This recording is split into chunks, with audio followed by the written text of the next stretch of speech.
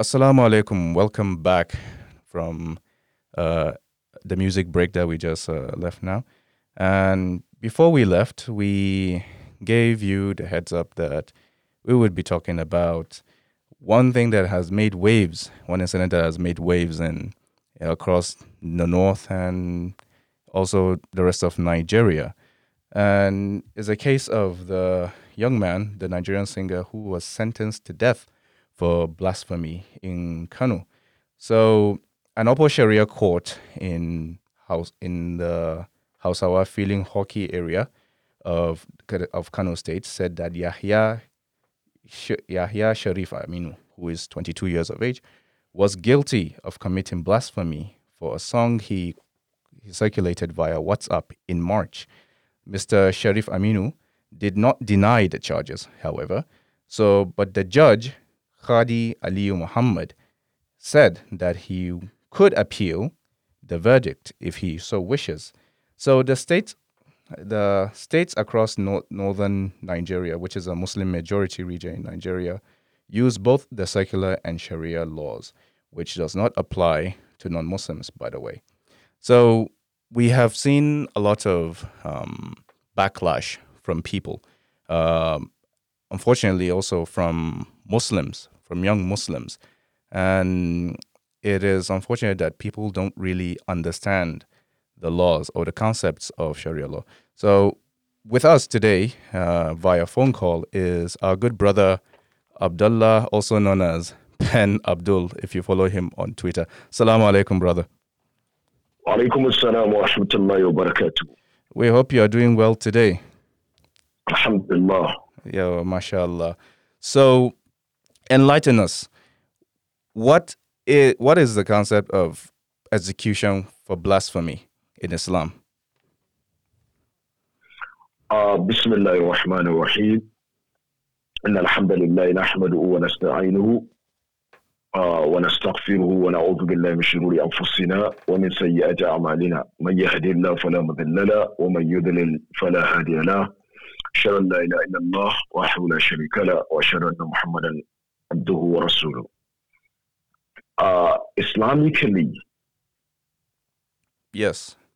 the concept of execution is, and I'm going to reduce it down to what we're discussing now, but you have execution in cases of apostasy, wherein someone,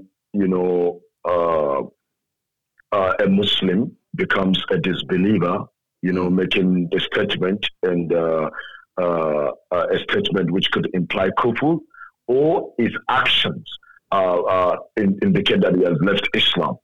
And you could have this apostasy in belief, you could have apostasy in words, and apostasy in actions and by omission. So, like I said, I'm just going to see how we can reduce it to what we're discussing. So the issue of, for example, insulting the Prophet sallallahu alaihi wasallam, first, the scholars said whoever does that is guilty of apostasy first. I hope you understand. Yeah. Now, whoever insults the Prophet sallallahu alaihi wasallam now is guilty of apostasy, because you can't be a believer and now impugn on the right of the Prophet sallallahu alaihi wasallam and the personality of the Prophet sallallahu alaihi wasallam. Now, this concept, the scholars perhaps derive it from the practice of the Prophet ﷺ himself. Now, or what happened during the time of the Prophet, because you have a lot of people saying, where is this written? Is there a verse that is pointing towards that the Prophet ﷺ commanded that anyone that insults him should be killed? Or how many people insulted the Prophet ﷺ and how many were killed? Of questions around that. Now, the simple way to approach this is that to understand the concept of the Sunnah of the Prophet ﷺ, what he does, what he commands, and what he approves of, silent approval of the Prophet ﷺ. Now, one of the famous cases that some of the scholars use as evidence for this, before we even delve into what the later scholars have written extensively on the issue, is the case of Ka'b bin Ashraf, the hadith in Sahih Bukhari, hadith number 4037, Kitab al-Maghazi, wherein, specifically the Prophet ﷺ asked that who is going to kill Ka'b, and the Prophet actually asked, and Muhammad bin Maslama took the task to execute Ka'b bin. He took the responsibility. To execute Ka'b bin Malik. Now, Ka'b bin Ashraf, Ka'b bin Ashraf. Now, everyone will tell you that he was guilty of writing poetry, vile poetry against the personality of the Prophet sallallahu alaihi wasallam, because the Prophet specifically said, Ka'b has harmed Allah or has annoyed Allah and His Messenger. So who is going to kill Ka'b bin Ashraf because he has annoyed Allah and His Messenger? Then Muhammad bin Maslama took the task. Now you have other people now trying to say, but he was not only guilty of inciting vile poetry against the Prophet sallallahu alaihi wasallam or writing, but he was also inciting the non-believers, as he went to Mecca after the defeat of the Quraysh at the Battle of Badr to incite them to take revenge. Happened to them during the battle. Scholars said of those that he did, inciting, insulting, writing vile poetry, and impugning on the rights of the Muslims, each one of those sins has qualified him to be executed. Not that a combination of them was what made him to be executed, but one sin. But each one of them is. Vile poetry against the Prophet sallallahu alaihi wasallam was enough for him to be executed. His inciting of the Quraysh against the Muslims was enough for him to be executed, and other things that he did. And that case was, closed, and Ka'b bin Ashraf was executed by Muhammad bin Maslama and his comrades. Now you have the other case of a blind man that killed a Jewish woman. Yes. Or his wife. He had Walad, a freed concubine that gave birth to his child, who was in the habit of insulting the Prophet sallallahu alaihi wasallam, and she would say bad things about the Prophet sallallahu alaihi wasallam. And that the blind man would tell her not to do that, but she wouldn't, stop. He tried. She did not take any heed. Then, one very fateful night, when she started to insult the Prophet sallallahu alaihi wasallam and hold vituperative comments about the personality of the Prophet sallallahu alaihi wasallam, that he took a sword or a dagger and he killed her. He killed her, yes. And that the following month they came to the Prophet sallallahu alaihi wasallam. The incident was mentioned, and the Prophet sallallahu alaihi wasallam gathered men around him, and he said, "I ask by Allah, the man who has done this action," because they saw a woman that was killed, but nobody knew who killed her. And the Prophet sallallahu alaihi wasallam was asking. Then the blind man stood up and he said, "Ya Rasulullah, I'm the one who did it." I'm the one. But the reason, but the reason was because she used to insult you and she used to say vile things about you. And I tried to stop her from doing that, but she did not take any heed, and it became part of her habit. She was a good woman. I had children with her. She was kind to me. But all of these did not count.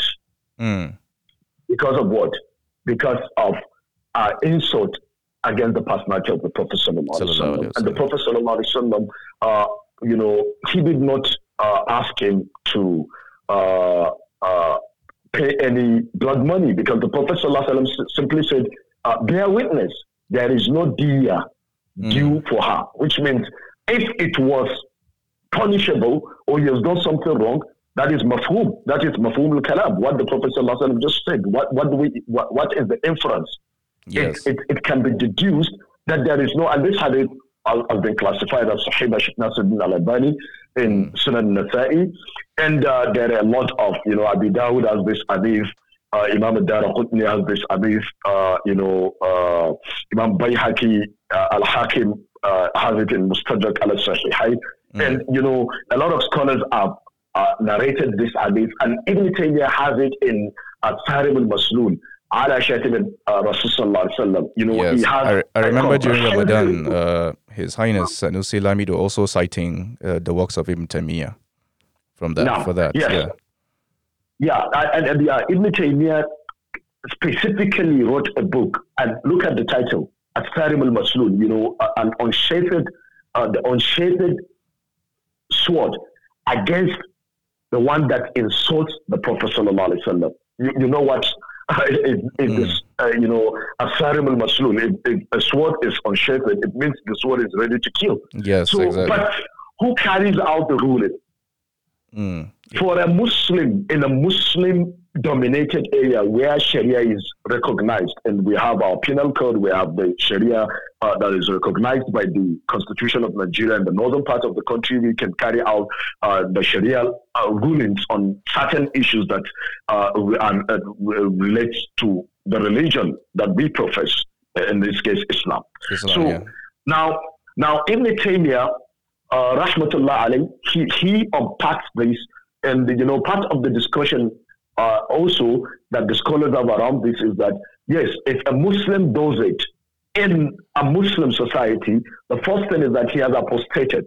Yes. Now, the debate and the execution, Imam al-Khattabi, he said, I do not know of anyone that has a contrary opinion with regards to the execution of the one that insults the Prophet sallallahu alaihi wasallam. So this is scholars reaching a point of almost, unanimity. Having a level field on the issue. And yes, that whoever insults the Prophet sallallahu alaihi wasallam, and remember, Allah subhanahu wa ta'ala has given us a leeway to understand that the consensus of the scholars forms a part of the Sharia. And, a majority of the scholars on that, because each opinion that you bring, there is a contrary opinion. Yes. ليس كل رأي معتبر.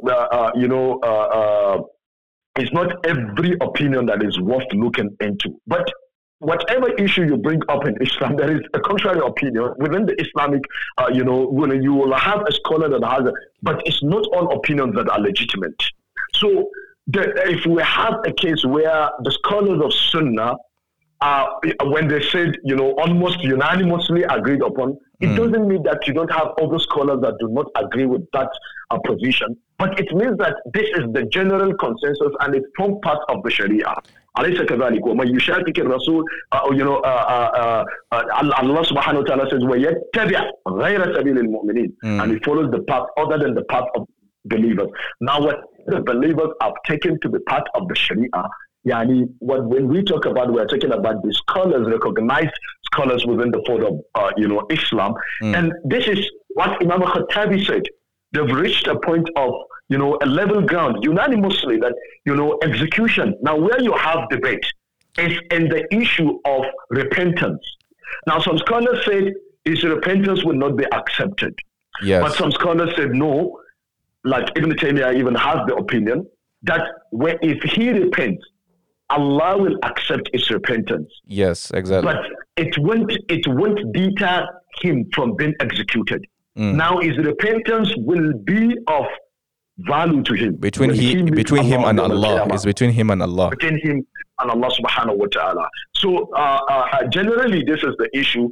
And now where you have a non-Muslim doing that, if this non-Muslim is living on that treaty with the Muslims, as you have the case of, the likes of Ka'b bin Ashraf, he was, living in Medina, then he went to Mecca to start exciting people, then he came back to Medina and its environs to keep on writing vile comments, the Prophet sallallahu alaihi wasallam, while the Prophet sallallahu alaihi wasallam asked Hassan bin Thabit to be, giving him some tough rejoinders on that also.